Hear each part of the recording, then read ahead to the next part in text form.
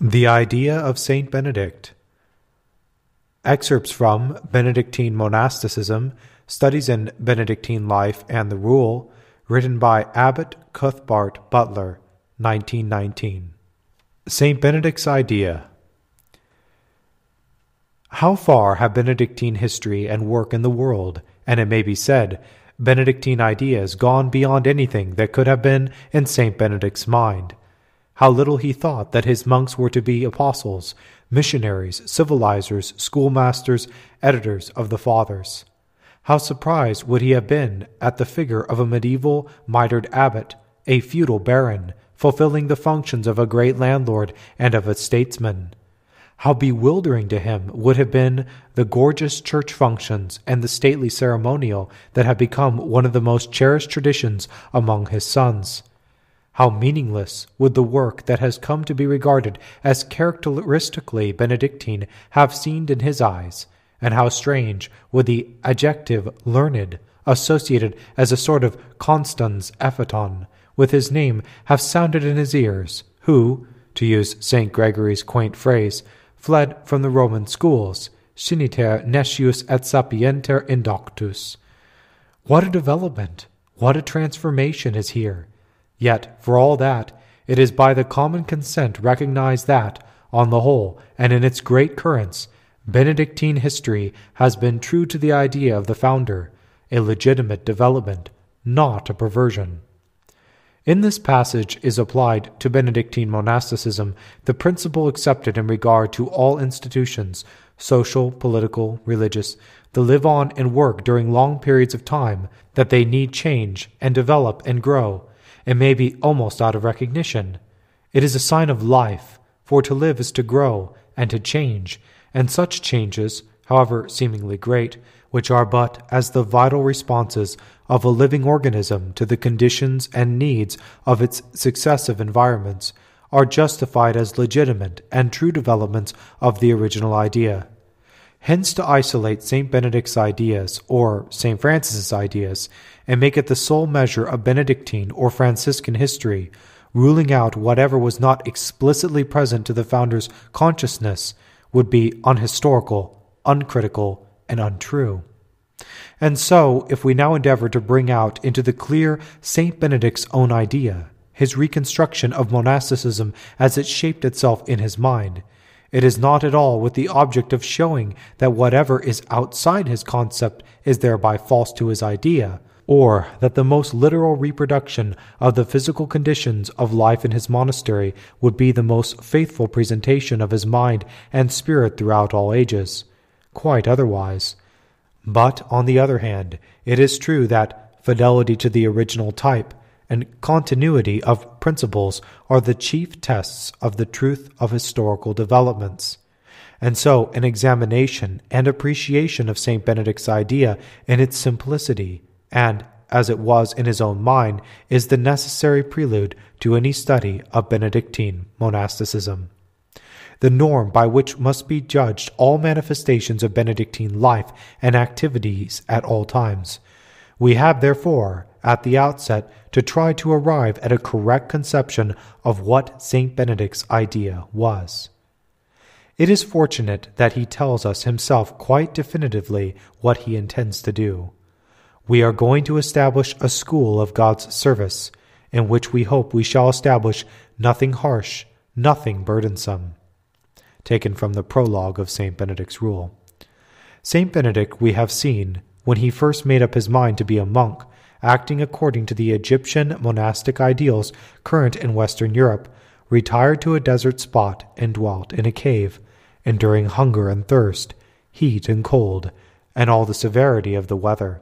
But when he came to write his rule and to legislate for the life of his own monastery of Monte Cassino, and others that might adopt his rule, his ideas had undergone a change, embodied in those words in which he says that in the school of divine service he was founding, he intended to establish nothing harsh or burdensome. These words have very commonly been interpreted as a pious exaggeration or device to encourage his disciples, and as not really meaning what they say. But it is easy to show that they do mean exactly what they say. They are borne out of by the other passages of the rule.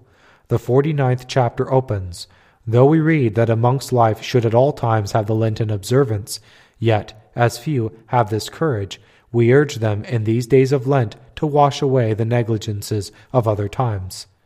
Similarly, in the 40th chapter, "Though we read that wine is not for monks at all, yet, as in our days monks cannot be persuaded of this, at any rate let us agree to use it sparingly."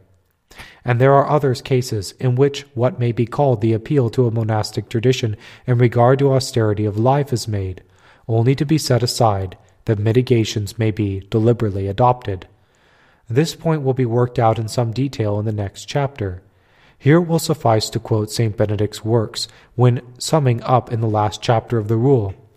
"We have written this rule in order that by observing it in monasteries we may show we have in some measure, at any rate, integrity of morals and a beginning of the monastic life." And in concluding, he calls his rule a very little rule for beginners. In this, St. Benedict is not using the language of a feigned humility, but is speaking the very truth, as appears from a comparison of his rule with the records of the monasticism of Egypt or of Western Europe in his day. However austere may seem in the 20th century a life according to the letter of St. Benedict's rule, in his own day it can have appeared but as an easy form of monastic life, when compared either with the existing monastic rules and accepted traditions on the one hand, or with the ordinary discipline of the Church for the faithful, as in the matter of fasting and penitential code on the other. Indeed, Dom Morin describes that in these matters St. Benedict's regimen was no more than was often imposed on Christian living in the world. Thus, in his reconstruction of the monastic life of St. Benedict's idea was to establish a manner of life, self-denying of course and hard, but not a life of great austerity. Benedictine life is not, and is not intended to be, what is called a penitential life, and anyone who feels called to such a life should go to some other order and not become a Benedictine, for a life such as this is not in accordance with St. Benedict's idea. Another of St. Benedict's fundamental ideas appears in the first chapter of the rule.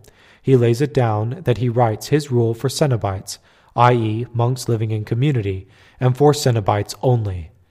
After speaking of other kinds of monks, both good and bad, he says in conclusion, "Let us proceed to legislate for the strongest and best kind, the Cenobites."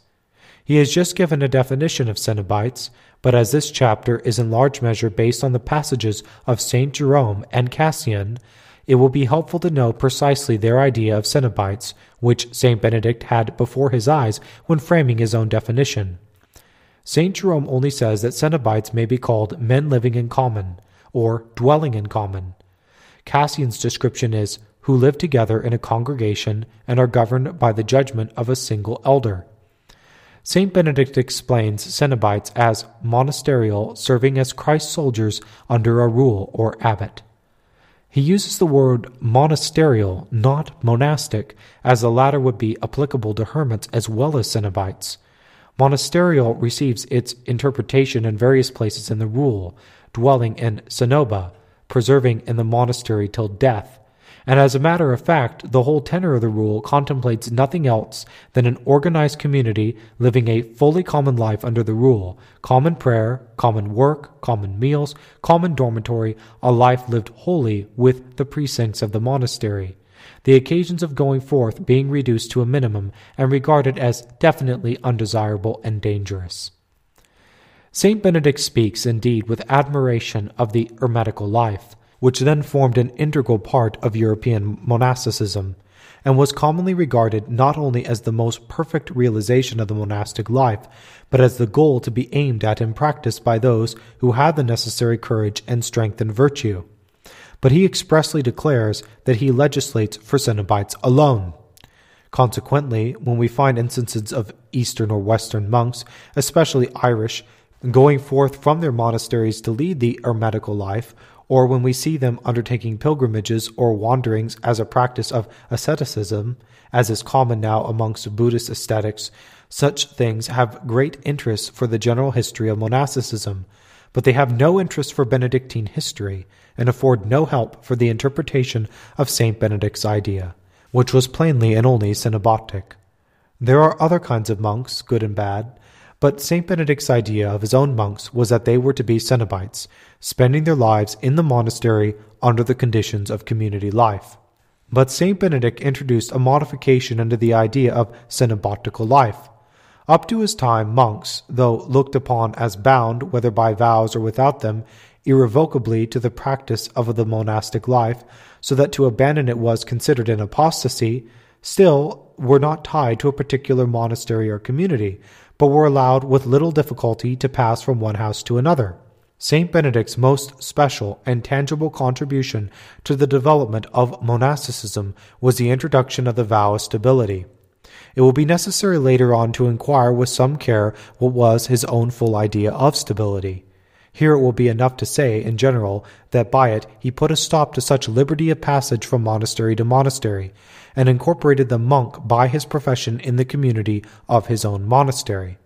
St. Benedict thus bound the monks of a monastery together into a permanent family, united by bonds that lasted for life. This idea that the monks of each Benedictine monastery form a permanent community, distinct from that of every other Benedictine monastery, is among the most characteristic features of Benedictine monasticism, a chief discriminant between it and the later orders. This idea of the monastic family, at any rate in its concrete realization, was St. Benedict's. The great Coptic monasteries of Pachomus and Shunut were far too big to be families. They were rather great agricultural colonies divided into houses and organized on the basis of the different trades carried on in them. Concerning the inner life of St. Basil's monasteries, we have not sufficient information, but neither St. Martin of Tours, where the 80 monks abode in separate caves, nor the huge Celtic monasteries with their hundreds of monks can be regarded as embodying the family type so characteristic of Benedictine monasticism, nor could they, without the idea enshrined in the Benedictine vow of stability. In view of current notions concerning religious orders, it is necessary here at the outset to bring out a negative side of St. Benedict's idea, and emphasize the fact that he had no thought of instituting an order. There was no such thing in his time as monastic or other orders. St. Benedict had no intention that the monastery wherein his rule was followed should form a group apart, nor did they for many centuries, but each Benedictine monastery was a separate entity, autonomous and self-contained, having no organic bonds with other monasteries. Among the houses of the Black monks, pure and simple, that is, outside the systems of Cluny and Citeaux, each abbey continued to stand in its primitive isolation until the formation of national chapters at the beginning of the 13th century. Moreover, associated with the modern concept of a religious order is the idea of some special work to be done, some need of the church to be met, and a man joins the order hoping thereby to be enabled to better to carry out this work which he feels called. But with the Benedictines it was not so. There was no special form of work which their organization was designed to undertake. A man became a monk precisely because he felt to be a monk, and for no other purpose or object whatever, nor as a preparation for anything else, except heaven. The monk's object is to sanctify his soul and serve God by leading a life in community in accordance with the gospel counsels. Work of various kinds will be given unto him to do, but these are secondary, and no one of them is part of his essential vocation as a monk. What has been said may be illustrated and enforced from the earlier pages of Cardinal Gasquet's Sketch of a Monastic History. The monastic life is nothing more than the Christian life of the gospel counsels conceived in its full simplicity and perfection. It has no determinate object in view beyond this. It has no special system or methods. The broad law of Christian liberty is its only guide. It is neither strict nor lax. It aims neither at too high things, nor is it content with any low standard of conduct. But it adapts itself to the workings of grace, and in each individual soul gains its end when it has brought the individual soul to the highest perfection of which its natural and supernatural gifts render it capable. Again, it is merely a systemized form of life according to the gospel's counsels, existing for its own sake as a full expression of the Church's true and perfect life. Returning to St. Benedict's definition of his monastery as a school of the service of God, we ask, what was the kind of service that he established? It may be said to be contained in the three services: self-discipline, prayer, work. Of these three services, self-discipline is, of course, the subjective basis and condition of the others, that which gives its meaning to the whole life. It will be enlarged upon in 2 succeeding chapters. Of the external services, St. Benedict placed prayer, in particular common prayer, the celebration in choir of the canonical office,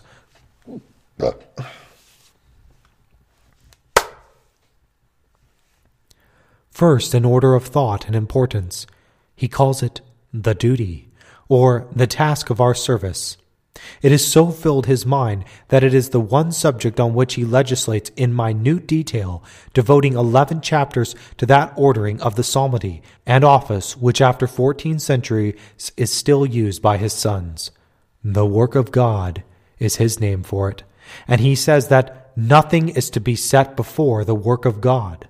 That by work of God, St. Benedict means precisely the public recital of the office and nothing else, is made clear by an examination of the places where the terms occurs in the rule.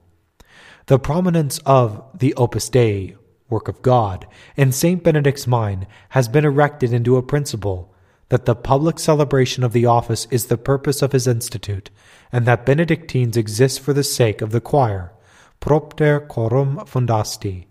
I have heard a Benedictine abbot who expressed this idea so crudely as to say to his monks, "You have the choir and the refectory. What more do you need?" But the view finds expression also in Abbot Dolette's excellent commentary on the rule, which I read in general with great agreement. Quote, "The proper and distinctive work of the Benedictine, his portion, his mission, is the liturgy. He makes his profession in order to be one in the Church, the society of divine praise, who glorifies God according to the forms instituted by herself." End quote. This means that the essence of a Benedictine vocation is the celebration of the liturgy. If that be the case, it is due to St. Benedict himself, and must be counted among the innovations he made in the monastic life, for it was not part of the inheritance he received from the earlier monasticism. The public celebration of the canonical office always held a prominent place in synodal life of whatever kind, but the idea that it was the essence of the life does not emerge from the records of the Egyptian monks, nor from the writings of St. Basil or Cassian. So far as the earlier monasticism goes, a much stronger case could be made out for Father Augustine Baker's contention that private spiritual prayer is the scope of the monastic state. The Nihil Opera Dei Periponitor, when taken in its context and its relations to the passage in the Rule of Macarius, on which it is based, does not afford ground for thinking St. Benedict narrowed the conception of the monastic life in this way. It is to be supposed that his idea was, "I want to secure the celebration of the divine office, and therefore I will establish a monastery." This is no doubt has been true of many a founder of individual monasteries, collegiate chapters, and charities in the Middle Ages, but can hardly be true of St. Benedict. Was not his idea rather, "I want to establish a monastery to be a school of God's service, wherein the primary community service shall be the public celebration of the divine office"? Consequently, I agree with Dom Morin in holding that the propter coram fundasti is an exaggeration. I believe the idea arose at a later date in the 9th or 10th century, at a time when manual labor had dropped out of the life of the monasteries, and there was a prodigious increase in the church services, masses, offices, additional devotions, so that the monks spent most of their time in church, as will be explained in a later chapter. It was then, too, that the liturgical pomp and circumstance and elaboration of ritual underwent a great development, whereas St. Benedict's liturgy was doubtless of a severe simplicity that would nowadays appear Puritan. But whatever view be held on this point of Benedictine theory, all will accept that Cardinal Gasquet has written on the actual place the office holds in Benedictine life. The central figure of the society of the monastery was its divine king.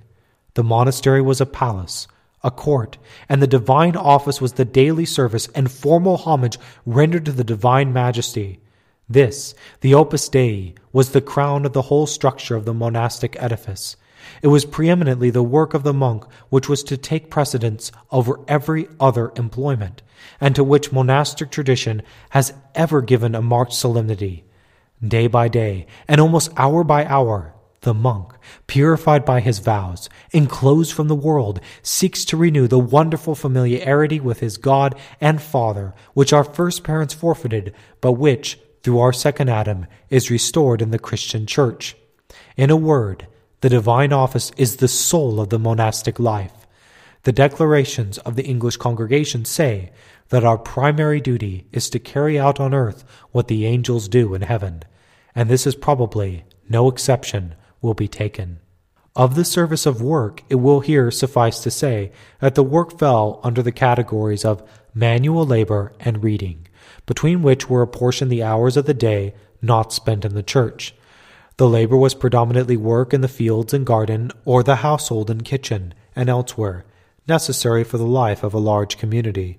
The reading, it may be safely said, was confined to the Scriptures and the Fathers, and was devotional rather than intellectual in character and scope. Lectio Divinae is St. Benedict's way of describing it. A simple life it was, made up of a round of simple duties, and the monks were quite simple men, though no doubt some were of the same station in life as St. Benedict himself. The great majority of them were recruited from the Italian peasantry, or from some semi-barbarous Gothic invaders. They were not priests, they were not clerics. There were only 2 or 3 priests, perhaps only one, in the community, just sufficient to celebrate the Sunday Mass and administer the sacraments. The general conditions of life were probably not rougher or harder than would have been the lot of most of them had they remained in the world. The difference lay in the element of religion brought into every detail of their lives, and so they lived together their common life, serving God by the daily round of duties in the choir, in farm and garden, in kitchen and bakehouse and worship, chanting, praying, working, reading, meditating, their life work and their life interests being concentrated as far as possible within the precincts of the monastery or its immediate vicinity. Such were the primitive Benedictines, St. Benedict's own monks. Such was the mustard seed which has grown into the great and varied and complex tree that will be revealed to us when we come to study St. Benedict's Institute as it has developed itself in history. Such was St. Benedict's own idea of the monasticism which in the maturity of his religious experience and spiritual wisdom he established at Monte Cassino and legislated for in his rule. And this was the community, and these the men, destined by God to play so great a part in repairing the ruin, religious, social, material, in which Europe was lying, and in converting, Christianizing, and educating the new nations that were to make the new great Christian commonwealth. From what has been said, the pertinent observation follows, that to set up, as has been done, St. Benedict in his cave at Subiaco, as the embodiment of the truest Benedictine ideal, and the pattern which it would be well for Benedictines, had they the courage and firmness of mind to try to imitate it, is unhistorical and untrue. No less untrue it would be to set up St. Ignatius at Manresa, and the best embodiment of the spirit and life of the society he founded.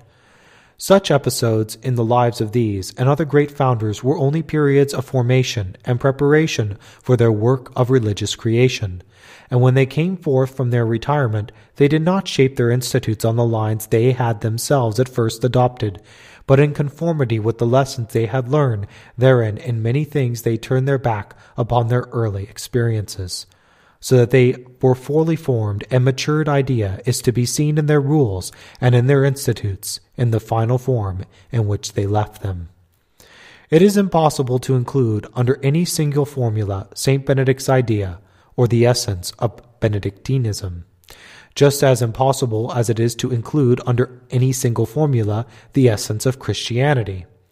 All that can be done is to state various aspects which taken together may afford an adequate conception. The following description gathers up the points that have been brought out in this chapter. St. Benedict's idea was to form a community of monks bound to live together until death, under rule, in common life, in the monastery of their profession, as a religious family, leading a life not of marked austerity, but devoted to the service of God. The holy service they have professed, he calls it. the service consisting in the community act of the celebration of the divine office and in the discipline of a life ordered on daily manual work and religious reading, according to the rule and under obedience to the abbot. It will be of interest in the conclusion to confront this account of original Benedictine life with Newman's impressions of it given in his essay, The Mission of St. Benedict. Benedictines have reason to be grateful that one of Newman's knowledge and insight and historical genius should have given them this objective study of their life and spirit. The monks of those days, he writes, had a unity of object, of state and occupation. Their object was rest and peace. Their state was retirement. Their occupation was some work that was simple, as opposed to intellectual, prayer, fasting, meditation, study, transcription, manual labor, and other unexciting, soothing employments. The monastic institute, says the biographer of St. Maurus, demands summa quis, the most perfect quietness.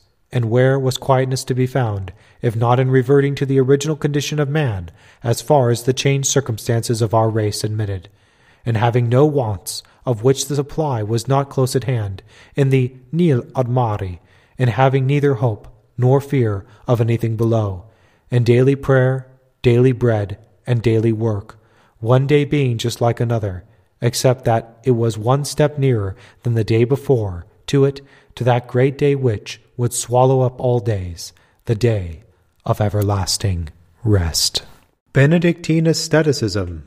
5 chapters will now be devoted to the inner life, or the personal dealings of the individual soul with God, and will study St. Benedict's mind, as it may be read in the Rule and in the Benedictine tradition, or the range of subjects embraced under the ideas of self-discipline and prayer.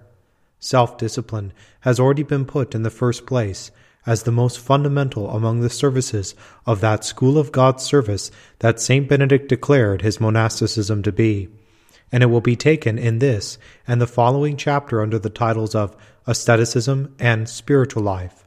Rightly understood, these are indeed but different names for the same thing. Still, it will be convenient to treat them separately, and first, Benedictine Asceticism. Elsewhere I have said, monasticism is a system of living which owes its origins to those tendencies of the human soul which are summed up in the terms asceticism and mysticism. Mysticism may broadly be described as the effort to give effect to the craving for a union of the soul with the deity already in his life, and asceticism as the effort to give effect to that hankering after an ever-progressive purification of the soul and an atoning for sin by renunciation and self-denial in things lawful. These two tendencies may well be said to be general instincts of humanity, because, though not always called into activity, they are always liable to be evoked, and in all ages and among all races they frequently have asserted themselves. Indeed, the history of religion shows that they are among the most deep-rooted and widespread instincts of the human soul, and monasticism is the attempt to develop and regulate their exercise.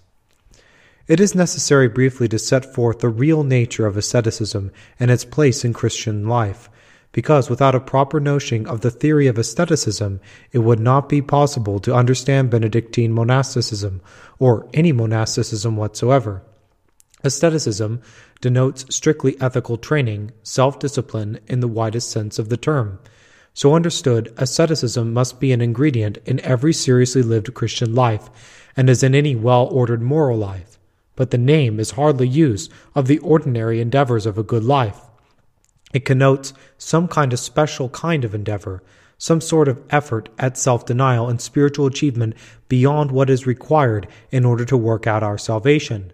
It is a subject on which much has been written of late, and thoughtful non-Catholic opinion has traveled far from the crude old Protestant view that asceticism is unchristian and unnatural. To mention only English works, the subject is well dealt with in the chapters 1 and 3 of Henne's Spirit and Origin of Christian Monasticism, and more briefly in the first chapter of Lowther Clark's St. Basil, and 100 columns are devoted to it in Hastings' Encyclopedia of Religion and Ethics, where it is to be treated in full in a dozen sections by as many writers. It will be helpful to give various definitions or descriptions of asceticism from these writers, especially as they regard it from more or less critical standpoints. In the section Christian Asceticism of Hastings Encyclopedia by well-known Protestant scholar Dr. Otto Zuckler, author of an exhaustive monograph Askese and Monktum, and following account is given. The word, when used in the sphere of religion and ethics, denotes self-preparation for a virtuous course of conduct, the zealous practice of acts of devotion and morality. This practice of virtue, in the narrower and stricter sense, or what may be called moral gymnastic, may consist in exercises of an inward kind, prayer offered in the heart, examination of conscience and the like, or in acts of self-discipline, passing over into the outward life, self-mortifications by fastings, voluntary poverty, sexual continence, etc. Mr. Lothar Clark writes, asceticism is severe self-discipline undertaken for religious ends, and exercise with reference both to the natural desires of the body and distractions of the outer world. Mortification is a term closely akin to asceticism, and perhaps rather signifies the acts whereby the idea of asceticism is carried out in practice. The word goes back to St. Paul. The idea in ascetical language is the killing of the self in all of its evil manifestations, self-love, self-conceit, self-will, self-seeking, and every form of selfishness. Like asceticism, it is eternal or external, the external or bodily mortification being of value only insofar as it promotes the internal or spiritual. The well-known English Benedictine ascetic and mystic author, Father Augustine Baker, who will many times be referred to in the sequel, divides the whole range of the spiritual life into the two branches, mortification and prayer, these being only more concrete names for the abstract terms asceticism and mysticism as used above. Father Baker's treatment of mortification is in large measure a treatise on the chief religious virtues, including chapters on patience, humility, and the love of God. The latter would not in ordinary language be considered a mortification, but Father Baker's meaning is that love of God is the mortification of self-love. His conception of mortification is that by it we exercise all duties and practice all virtues with regard to ourselves. Thus, in general, mortification includes the exercise of all virtues. For in every act of virtue we mortify some inordinate passion and inclination of nature, so that to attain to perfect mortification is to be possessed of all virtues. Further, he says that prayer is in itself the most excellent and effectual mortification, for in it and by it the most secret risings of inordinate passions are contradicted. Such teaching carries the idea of interior or spiritual mortification to its extreme limit. It is under the leading idea of renunciation that Mr. Hannay considers asceticism, and also Mr. Workman, for whom monasticism is but a chapter in the long story of renunciation in the Christian Church, and in this they have Cassian with them, whose favorite name for monks is renunciant. Hannay writes, asceticism is the refusal to make any compromise with the ways of the world, even ways which are without taint of actual sins, and such asceticisms as poverty, living in community, virginity, and fasting are each of them a great renunciation of the world and its ways. And so the three great renunciations consecrated in the three vows of poverty, obedience, and chastity have at all times been looked on as classic asceticisms. The idea of renunciation of the world was the most general conception of the monastic life, withdrawal being the earliest technical term for becoming a monk, a renouncing of the businesses and ambitions and pleasures of life, even the lawful ones. It implied solitude and silence, either absolute as with hermits or mitigated as with Cenobites, and it involved in varying degrees a number of lesser renunciations, as of intoxicants or creature comforts or intellectual pursuits, largely at the choice of the individual. The foregoing writers, even so uncompromisingly a Protestant as Dr. Zuckler, recognize that renunciation and asceticism, so understood, are found in the New Testament. They have a place in our Lord's life, a life of virginity, with one recorded severe fast and poverty, at all times real and sometimes extreme, which those who accept the Christian tradition must believe to have been voluntarily chosen. The Sermon on the Mount is highly ascetical, and so are many phrases of St. Paul's teaching. Asceticism soon found expression in the early church and was recognized and well-established feature in Christian life before the monastic movement of the 4th century. All this is in accord with the trend of recent thought. But for all that, Canon Hannay is probably right in saying that a bedrock difference between Protestantism and Catholicism still lies precisely in this matter of asceticism and in the outlook on life. For Protestantism, the ideal of the highest Christian life is a well-ordered and religious use of the good things of life.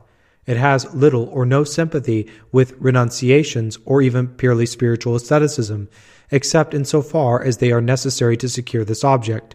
And for most of Father Baker's interior mortifications, it would have scant approval. Protestantism denies the theories of counsels of perfections as distinguished from precepts of the Christian code, and on the validity of this distinction, as Canon Hannay says, the theoretical justification of monasticism rests.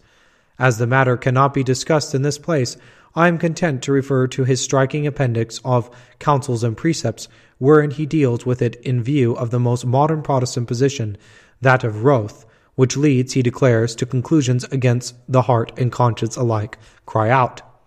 This must suffice on the general question of asceticism. From what has been said, it appears that asceticism falls under the 3 branches. 1. There is purely internal self-discipline in spiritual exercising, carried out in mind and heart and soul, without becoming in any way external. 2. There are the 3 great renunciations, especially those of the 3 evangelical counsels, poverty, obedience, chastity, which have at all times been recognized as the principal external asceticisms. 3. There are the various forms of corporal austerities or bodily mortifications. The first will be dealt with in the next chapter on the spiritual life. In regard to the second, it is enough to say that the renunciations of the 3 councils, which are of the essence of the monastic state in all its forms, were adopted by St. Benedict without compromise. Obedience is the explicit object of one of the Benedictine vows, and if poverty and chastity are not, personal poverty and renunciation of private ownership is explicitly exacted, and in very complete fashion, by the rule. As for chastity, it is taken for granted as a condition of the life. To love chastity is one of St. Benedict's instruments of good works, and it cannot be doubted that the expressions, "the monk has no power over his own body," is used in 1 Corinthians chapter 7, verse 4, and means that one professed monk, the monk is bound to the observance of chastity. It is the 3rd branch of asceticism, that of corporal austerity, that is to be dealt with here, and it is taken first because there is a common tendency to identify asceticism wrongly with this one form, and understand by the term self-inflicted, or at least deliberately chosen and sought, bodily austerities and discomforts. In deference to this current acceptation of the word, it is well to begin the study of Benedictine asceticism by examining St. Benedict's mind in regard to this kind of mortifications. And in the first place, it has to be noted that of what may be called the artificial self-inflicted penances, the hair shirts, chainlets, spikes, and pricks, and the scourgings that play so large a part in the history of asceticism and have been so conspicuous in later medieval and modern devotional life. There is no trace whatsoever in St. Benedict's rule, or in his life as told by St. Gregory. It is true that if exhortations and warnings failed, corporal chastisements, flogging, was resorted to in the case of refractory monks, but it was a punishment, not a mortification, and it was not self-inflicted. The practice of self-flagellations, called taking the discipline, did not come into vogue, at any rate in the West, until long after St. Benedict's time, its introduction being associated with the name of St. Peter Damian in the 11th century. Oriental monks, especially in Syria, commonly practiced artificial penances, often outlandish in character, and European monks in Gaul were imitating them, as we learn from Gregory of Tours, binding heavy weights on their backs and carrying chains. All this is quite foreign to St. Benedict's spirit, for St. Gregory tells us that when a neighboring hermit chained himself to a rock As Simon Stylitz had done before sending his pillar, St. Benedict rebuked him, saying, "If thou be God's servant, let the chain of Christ, not any iron chain, hold thee." Now, we come to the other kind of bodily austerities, those that may be called natural and that form the staple of the mortifications of the great Egyptian hermits, the privations of food and drink, of sleep and clothing, exposure to heat and cold, labors undertaken in order to wear down the body. Before St. Benedict, the practice of these bodily austerities had been looked on as a chief means of attaining the spiritual end of the monastic life. But he prescribed for his monks sufficient food, ample sleep, proper clothing. A number of antitheses between his regulations and those of the previously fashionable Egypt monasticism will bring into clear light the changes he made and the spirit underlying them. In the matter of food, he allows to each daily a pound of bread, and orders 2 dishes of cooked food, and a third of fruit or young vegetables, so that he who cannot eat of one may make his meal of the other. As Abbot Dalat says, this menu would have appeared to the fathers of the desert as intended for monks utterly relaxed. He also allows a measure, a half a pint at least, very likely more, of wine daily. The advice and practice of the Egyptian monks was to reduce the quantity of food and drink almost to a minimum. St. Benedict prescribes only frugality and the avoidance of gluttony. In Egypt there was a constant striving to reduce the amount of sleep to the narrowest possible limit, and such battling the sleep and drowsiness was one of their favorite asceticism. St. Benedict allows his monks during the greater part of the year more than 8 hours of unbroken sleep each night, and in the summer 5 or 6 hours by night and a siesta by day. See chapter 12 of the Rule of St. Benedict. In Egypt the monk slept on the bare ground with stones for pillows, or at best on papyrus mats, and whereas Abbot John in Cassian deplores the degeneracy of the times that a blanket may be found in a hermit's cell, a thing I cannot mention without shame, as he says, St. Benedict allows not only a blanket, but mattress, coverlet, and a pillow as well. Abbot Pombo of Nitria laid it down that a monk's clothes should be such that if they were left out on the road, no one would think of taking them. St. Benedict directs that the monks are to get new clothes while the old ones are still fit to be given to the poor. The abbot is to see that the monks' clothes fit them. They are to have warmer clothes in the winter, lighter in summer, and clothes are to be changed for the night and are to be washed. He considers a monk's outfit to consist of 2 cowls or cloaks, 2 tunics, shoes and socks, perhaps gaiters, griddle, knife, pen, needle, handkerchief, and writing tablet. A great contrast with the poverty and nakedness practiced in Egypt. Certain features of the rule appear austere to us in the 20th century. For instance, perpetual abstinence from flesh meat, except in case of sickness, is considered a great austerity today. But to the agricultural laborers of Italy in St. Benedict's time, it would have not seemed so. Nor would the privation of baths have seemed a hardship to Italian peasants of the 6th century. St. Benedict made his monks rise very early, at about 2 a.m., during the greater part of the year, and still earlier in the summer, but they had gone to bed before dark, and had a long prolonged period of unbroken sleep. The idea often held, even by Benedictines, that the midnight office of the Carthusians, breaking the night's rest into 2 portions, is what St. Benedict intended, is not in accordance with fact. The only feature of the life that probably was severe, even to St. Benedict's monk, was the single meal a day. For about half the year, from Easter till mid-September, there were 2 meals, at midday and in the evening. This would not be considered a severe regimen, even by Italians of the upper classes in our own day. It is the actual practice at Monte Cassino, but from mid-September till Lent there was but 1 meal, at about 2:30 p.m. Here it will be appropriate to quote from a writer who knew Italians and their ways so well as the late Marion Crawford. Breakfast, as we understand it, is the unknown meal in Italy even now. Most people drink a cup of black coffee standing, many eat a morsel of bread or biscuit with it, and get out of doors as soon as they can. But the greediness of an Anglo-Saxon breakfast disgusts all Latins alike, and 2 set meals daily are thought to be enough for anyone, as indeed they are. The hard-working Italian hill peasant will sometimes toast himself a piece of cornbread before going to work and eat it with a few drops of olive oil.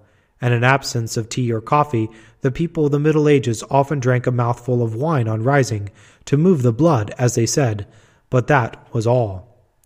The Lenten regimen, indeed, with its rising at 2 and working in the fields from 9 till 4, without breaking the fast until the single meal in the late afternoon, must have been a severe physical strain on St. Benedict's monks. But in those days, Lent was intended to be a severe physical strain on all Christians, and St. Benedict's single meal shortly before sunset was still the common discipline of the Church for all her children. St. Benedict considered that the manner of life he established in his monastery would be enough, on the physical side, to enable his monks to arrive at the perfection of the monastic life, and so far from encouraging them to try to go beyond the rule by practicing austerities on their own account, he discouraged private venture into asceticism, and made it a point of virtue that the monk should do nothing except the common rule of the monastery and the example of superiors exhorts, and that in all things all should follow the rule as mistress. The only exception St. Benedict tolerated was water drinking.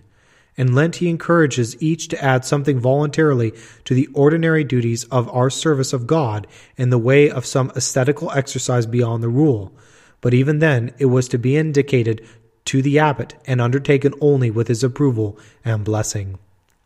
It may be thought that the point is being unduly labored, but it is vital for any true understanding of St. Benedict, and it has very commonly been misunderstood, even by Benedictines. Not a few Benedictine reforms, especially in the 16th and 17th century, but also in more recent times, have been in great measure based on the idea of restoring the austerity deliberately discarded by St. Benedict. Traces of this misconception of St. Benedict's spirit exist at the present day. On November 13th, Benedictines celebrated a feast sometimes called All Monks, but in the official calendar, All Benedictine Saints. In the hymn occur the following lines: Vobis olus cabria furere vel lugiminae, potumque lympha prebuit, humnusque dura lectilum, vesitistis inter aspides, savusque cum draconibus. For a general feast of all monks, no exception could be taken to the hymn, for Benedictines would only find their place in the great crowd of monks of all kind, fathers of the desert, hermits, Syriac and Celtic monks, and the rest, and it would seem this was the hymn writer's intention. Adverte salitudinis clarusque mites incolae. But for a specifically Benedictine feast, the hymn is singularly ill-chosen, being pitched in a wrong key. For vegetable diet, water drinking, sleeping on the bare ground, living with snakes and dragons, not one of those things, though true of St. Benedict himself in the Sacro Specco, is any part of Benedictine life, and they are all in direct contradiction to the provisions of the rule. Another instance may be produced from our own day. The crypt at Monte Cassino has recently been gorgeously and beautifully decorated by Benedictine monks of the Burin congregation and was solemnly reopened in 1913. In the carvings and reliefs, St. Benedict and his monks are in bare feet, or in some cases with light sandals, like the discalced Carmelites. It will not be questioned that the human foot is a more beautiful object and lends itself more easily to artistic treatment than a boot. But St. Benedict says quite definitely, footgear, whatever be the precise meaning of padules in Caligae, probably the 6th century equivalent of socks and shoes. It is regrettable that at Monte Cassino, of all places, so grotesque a notion, and one so alien from St. Benedict's mind as barefooted Benedictines, should even seem to be countenanced. For like reasons, the familiar presentation of St. Benedict in the early Umbrian school, finger on lip and rod in hand, as though silence and chastisement were the keynotes of the rule, though appropriate enough for St. Columban, is, as of symbolizing St. Benedict's spirit, a parody, doubtfully regrettable in such masters as Guido and Perguino, in other cases so sympathetically appreciative of the spirit of the saints. They probably reflected a wave of reforming rigorism in the Benedictine houses around them.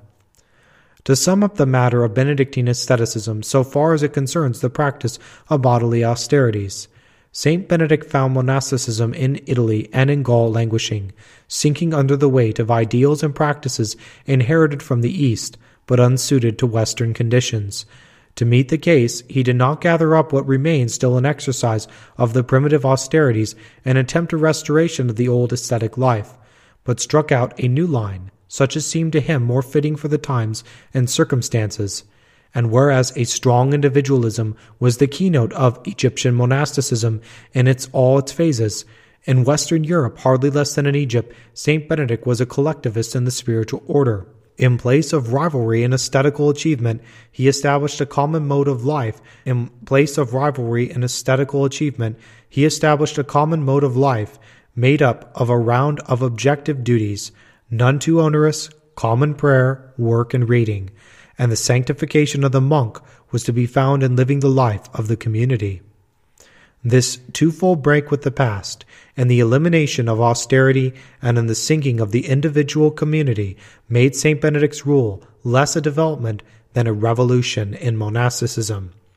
It may almost be called a new creation, and it was destined to prove, as the subsequent history shows, peculiarly adapted to the new races that were repeopling Western Europe.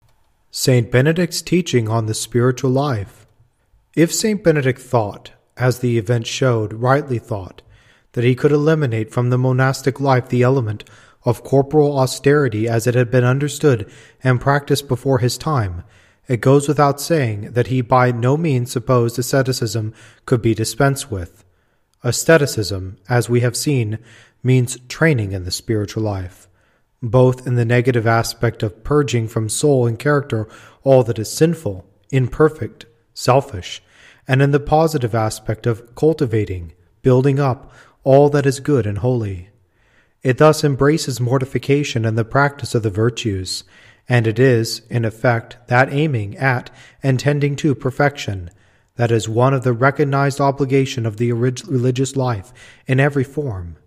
It is the department of the spiritual life which has to do with ourselves and our own souls, and the process of purification that will make them such as may draw near to God.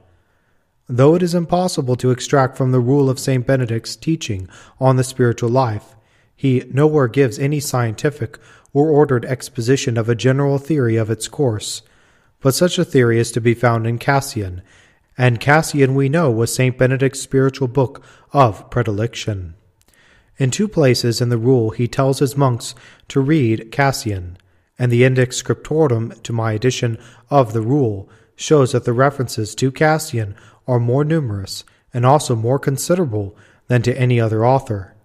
And if the references be examined, it will appear that St. Benedict was familiar with Cassian's writings, and was saturated with their thought and language in a greater measure than with any other, save only the Holy Scriptures. So in giving Cassian's theory of the spiritual life, we may be sure we are giving the ideas practically accepted by St. Benedict. It is the 14th conference, that of Abbot Nestoros, on spiritual knowledge, that we find a formal exposition of the course of the spiritual life. Bishop Gibson's translation in the Nicene and Post-Nicene Library is followed, the text being compressed. Quote, "Spiritual knowledge is twofold. First, practical, which is brought about by an improvement of morals and purification from faults. Secondly, which consists in the contemplation of things divine and the knowledge of the most sacred thoughts. Whoever would arrive at this theoretical contemplative knowledge must first pursue practical knowledge with all his might and main. For this practical knowledge can be acquired without the contemplative, but the contemplative cannot possibly be gained without the practical. In vain does one strive for the vision of God who does not shun the stains of sin. This practical perfection depends on a double system. For its first method is to know the nature of all faults and the manner of their cure. Its second, to discover the order of the virtues, and form our mind by their perfection. For in what way will one, who has neither succeeded in understanding the nature of his own faults, nor tried to eradicate them, be able to gain an understanding of virtues, which is the second stage of practical training, or the mysteries of spiritual and heavenly things, which exist in the higher stage of contemplative knowledge? The practical life is distributed among many different professions and interests. For some make it their whole purpose to aim at the secrecy of the anchorite, and to be joined to God by the silence of solitude. Some have given all their efforts and interests to the system of the cenobitic life and the care of the brethren. Some are pleased with the kindly service of the guest house and hospitality, as Macarius presided over the guest house in Alexandria, in such a way as to be considered inferior to none of those who aimed at the retirement of the desert. Some chose the care of the sick, others devote themselves to intercession for the afflicted and the oppressed, or give themselves up to teaching or almsgiving to the poor. Wherefore it is good and profitable for each one to endeavor with all his might and main to attain perfection in the work that has been begun, according to the line he has chosen as the grace which he has received, and while he praises and admires the virtues of others, not to swerve from his own line, which he has once for all chosen. For those who are not yet settled in the line which they have taken up are often, when they hear some praise for different pursuits and virtues, so stirred up by the praise of them that they try forthwith to imitate their methods. It is an impossibility for one and the same man to excel at once in all the good deeds enumerated above. In many ways men advance towards God, and so each man should complete that one which he has once fixed upon, never changing the course of his purpose, so that he may be perfect in whatever line of life his may be. Endeavor with all eagerness to gain in the first place a thorough grasp of practical, that is, ethical discipline, for without this, theoretic contemplative purity cannot be obtained." End quote. As used in this passage, the actual life is quite different from the active life of St. Gregory and later writers, for it includes as one of its form the life of hermits. Any form of Christian life may afford the exercising ground for the practice of virtue that is required for Cassian's actual life. One form is the cenobitic life, and this is the form chosen by St. Benedict for his monks. Persevering in God's teaching until death in the monastery, we may by patience share in the sufferings of Christ. Cassian's teaching on the spiritual life is further illustrated in the first conference. Quote, "The end of our profession indeed is the kingdom of God, or the kingdom of heaven, but the immediate aim or goal is purity of heart, without which no one can gain that end. Fixing our gaze then steady on this goal, as if on a definite mark, let us direct our course as straight towards it as possible.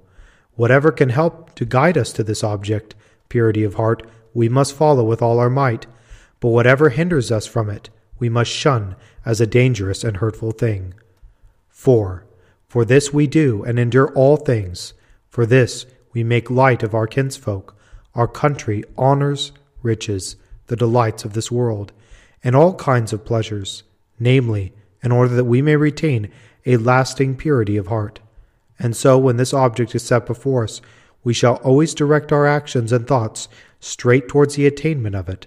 And if it be not constantly fixed before our eyes, all our toils will be vain and useless and endured to no purpose. Everything should be done and sought after by us for the sake of this. For this we must seek, for solitude. For this we know that we ought to be submit to fastings, vigils, toils, bodily nakedness, reading, and all other virtues, that through them we may be enabled to prepare our heart and to keep it unharmed by all evil passions, and resting on these steps to mount to the perfection of charity. Those things which are of secondary importance, such as fastings, vigils, withdrawal from the world, meditation on Scripture, we ought to practice with a view to our main object, purity of heart. Fastings, vigils, meditation on the Scriptures, self-denial, and the abnegation of all possessions are not perfection, but aids to perfection, because the end of that science does not lie in these, but by means of these we arrive at the end." End quote. The following summary of the way up to perfection may also be cited. The beginning of salvation and of wisdom is the fear of the Lord. From the fear of the Lord arises salutary compunction. From compunction of heart springs renunciation, i.e., nakedness and contempt of all possessions. From nakedness is begotten humility. From humility, the mortification of desires. Through mortification of desires, all faults are extirpated and decay. By the driving out of faults, virtues shoot up and increase. By the budding of virtues, purity of heart is gained. By purity of heart, the perfection of the apostolic love is acquired. Institutes chapter 4, verse 43. With this background to St. Benedict's mind, we may come to his own teaching on interior asceticism and the spiritual life. He places asceticism primarily in the renunciation of self-will, and on this he is insistent. As uncompromising as in matters of corporal austerity, he is indulgent. At the very outset, he says to those who would come to the monastic life under his guidance that he addresses such as renounce their own wills. And in the course of the rule, the same idea is insisted on again and again. We are forbidden to do our own will. We must abandon it. We must hate it. We must not through love of our own will take pleasure in carrying out our own desires. No one in the monastery is to follow the will of his own heart, and it is not lawful for monks to have either their bodies or their wills as their own disposal. Finally, St. Benedict's very description of the cenobitical life is as follows. They do not live by their own free will, or obey their own desires and pleasures, but walk by another's judgment and command, and living in monasteries, desire that an abbot be over them. This renunciation of self-will translates itself into action into the three recognized vows of religion. It will express itself ready obedience to another's will, and detachment and poverty, impurity of heart and chastity.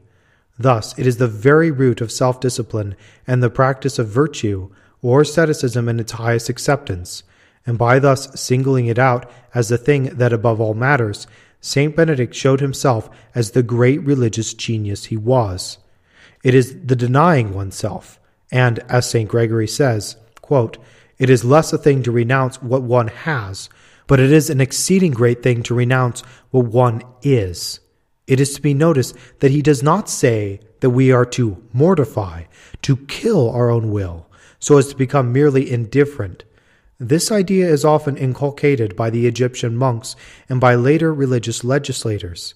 It is remarkable that though the words mortificare and mortificatio are common in Cassian, they are nowhere used by St. Benedict.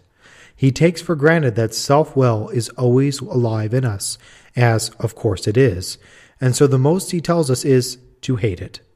Could it be once for all destroyed, we should be deprived of the principal means of ascetical discipline.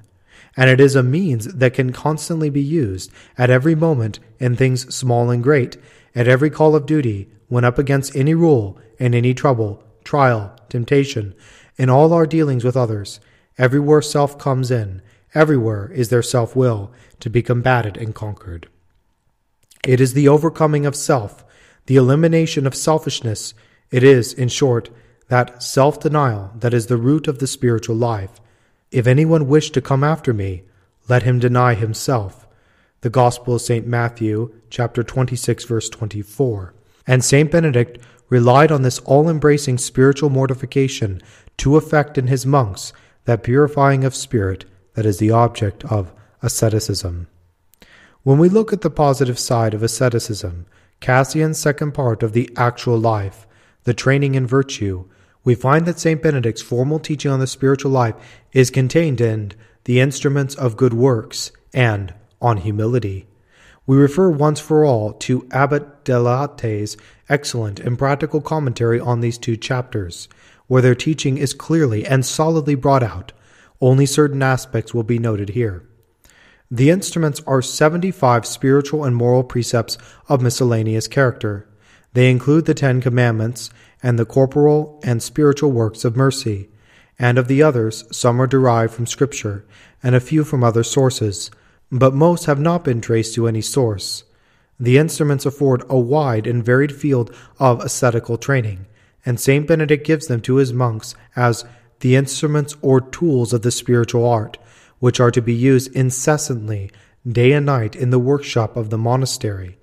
And so the declaration of the English congregation direct this chapter often to be read and meditated upon, so that the precepts inculcated in it may always be for us the norm of our life. It is worthy of note that in St. Benedict's instruments there is nothing monastic or religious in the technical sense. They are all mere Christianity, elementary morality, fundamental religion. But any formal presentation by Saint Benedict of a theory of the spiritual life must be sought in the greater chapter on humility, which has become a classic in ascetical literature. There is no question of giving any set commentary here, but only the barest indication of the doctrine. Abbot de Latte's commentary may again be referred to, and also the masterly chapter on humility in Father Baker's Sancta Sophia, which seems to bring out the deepest meaning of St. Benedict's teaching, though humility is the word used throughout by St. Benedict. At the beginning it is equated with discipline, which shows that under the term humility is included all that is meant by self-discipline or asceticism.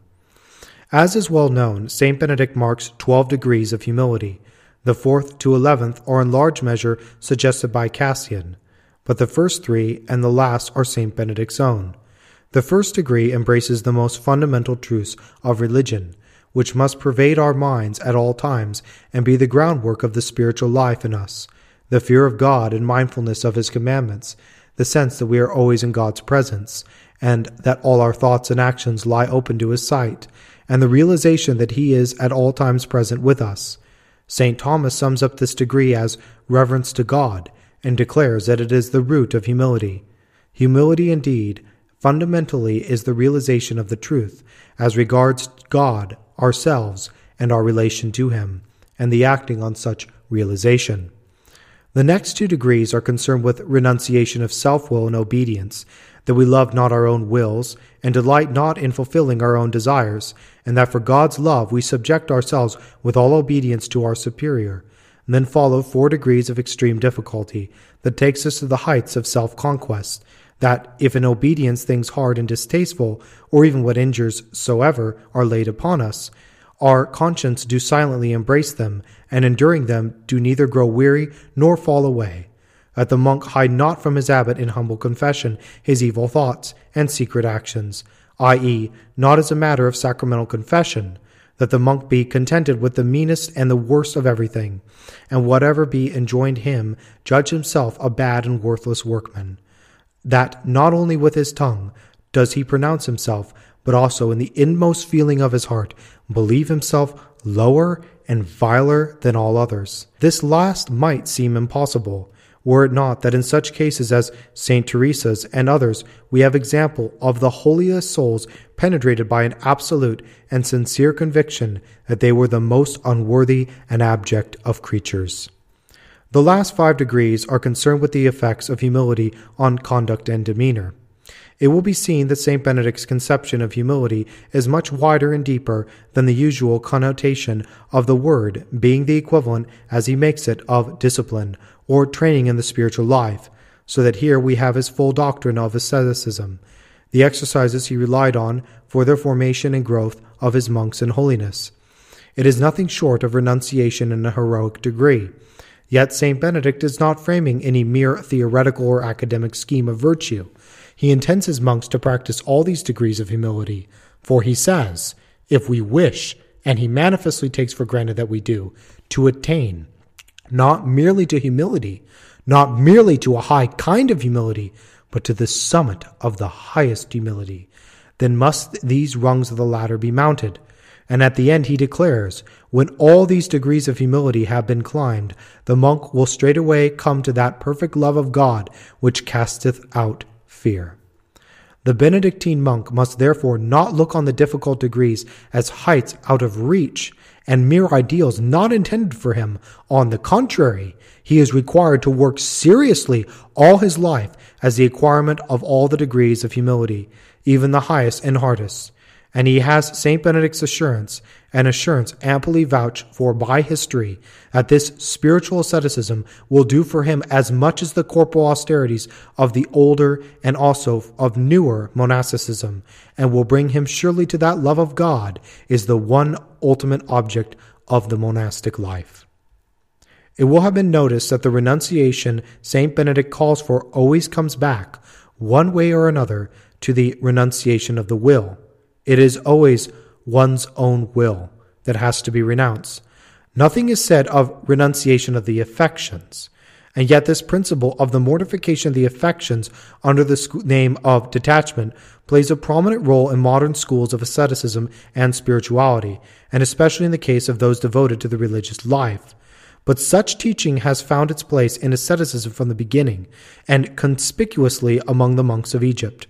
Probably the great apostle of detachment is the Carmelite mystic St. John of the Cross, the friend of St. Teresa, who, in the Ascent of Mount Carmel, pursues the matter with scientific method and unrelenting logic through each faculty of the mind, each power of the soul, urging that for the spiritual man no joy, no pleasure in anything, whether natural or spiritual, is admissible, there being nothing in which a man may rejoice except in serving God.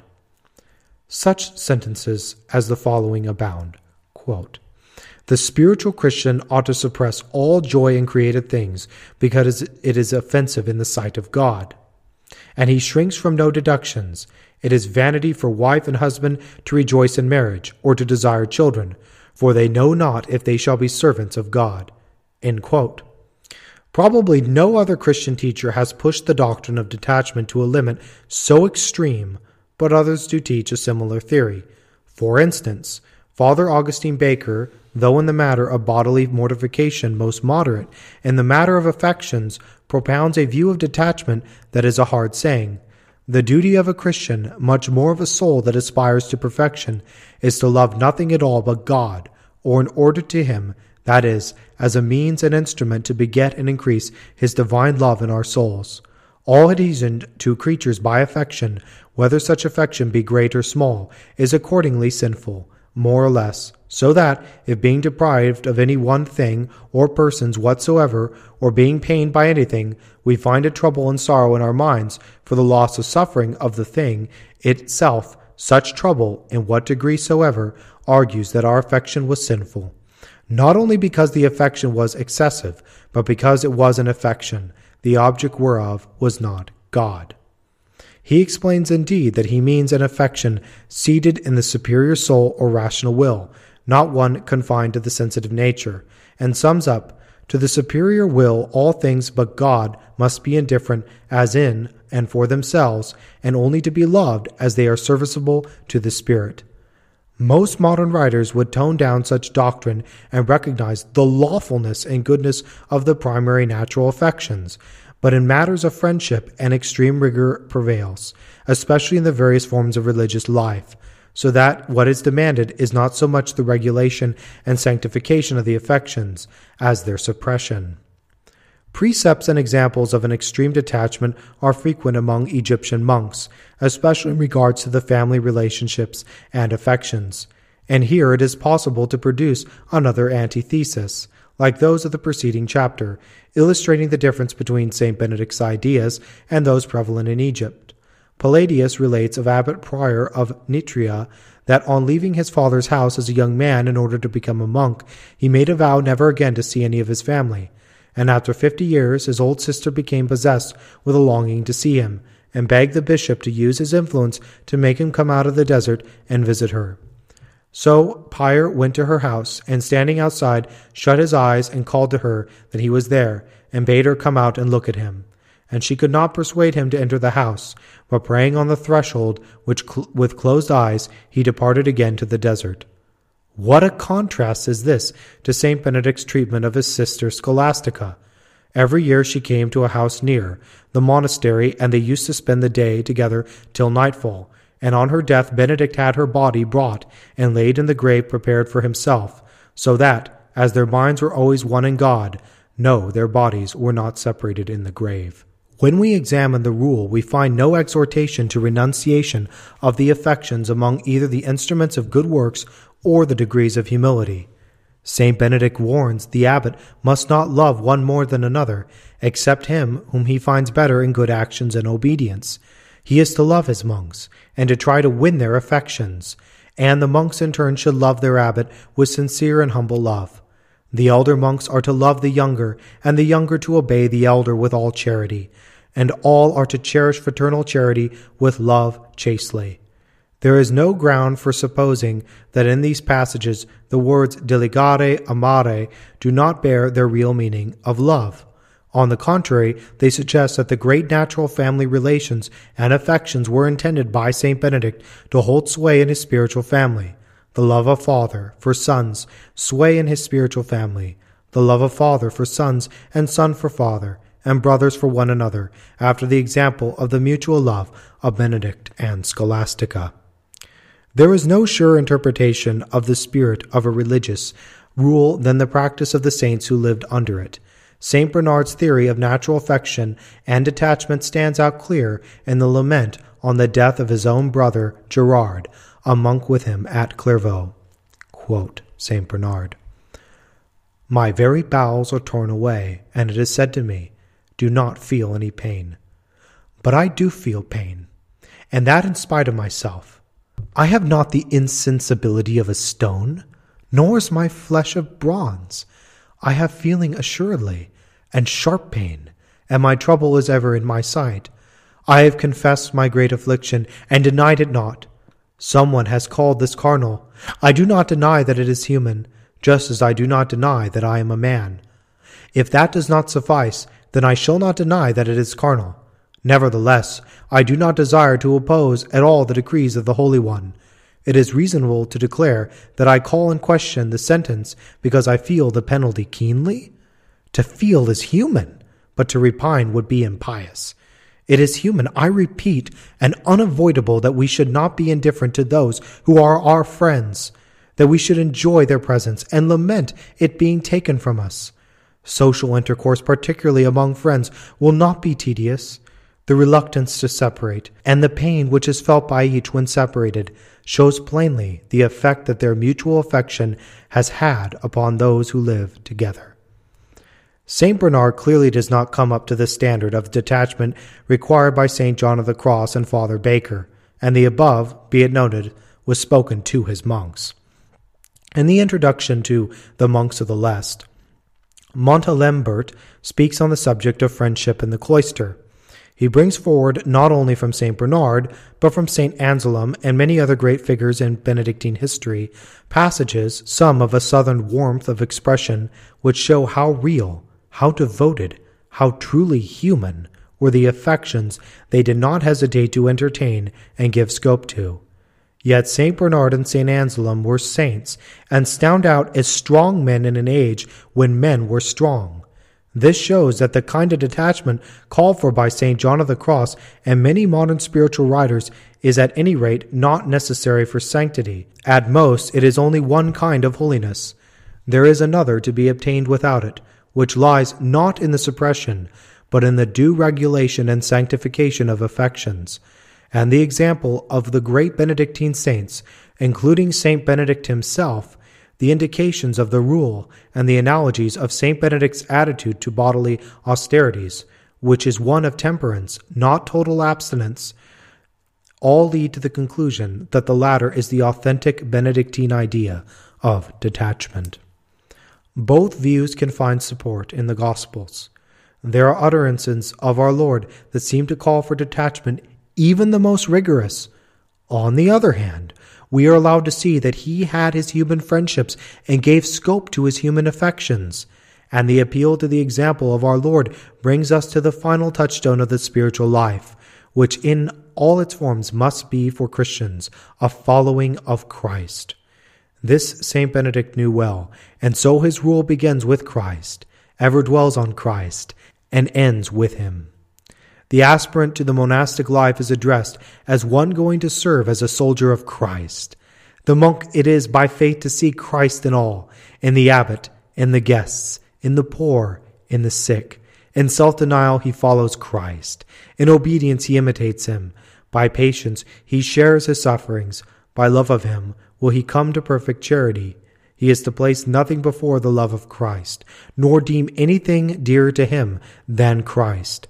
And finally, the last words of the rule proper, for the final chapter is an appendix, are that he is to prefer nothing whatsoever to Christ. And this is the sum of St. Benedict's teaching on the spiritual life. This has been a production of Alleluia Audiobooks. For more free Catholic audiobooks, please visit us at alleluiaaudiobooks.com. If you would like to make a copy of this CD to give to your friends or family, please feel free to do so, but we do ask that you do not alter the original audio. Thank you, and God bless. Saint Benedict, pray for us.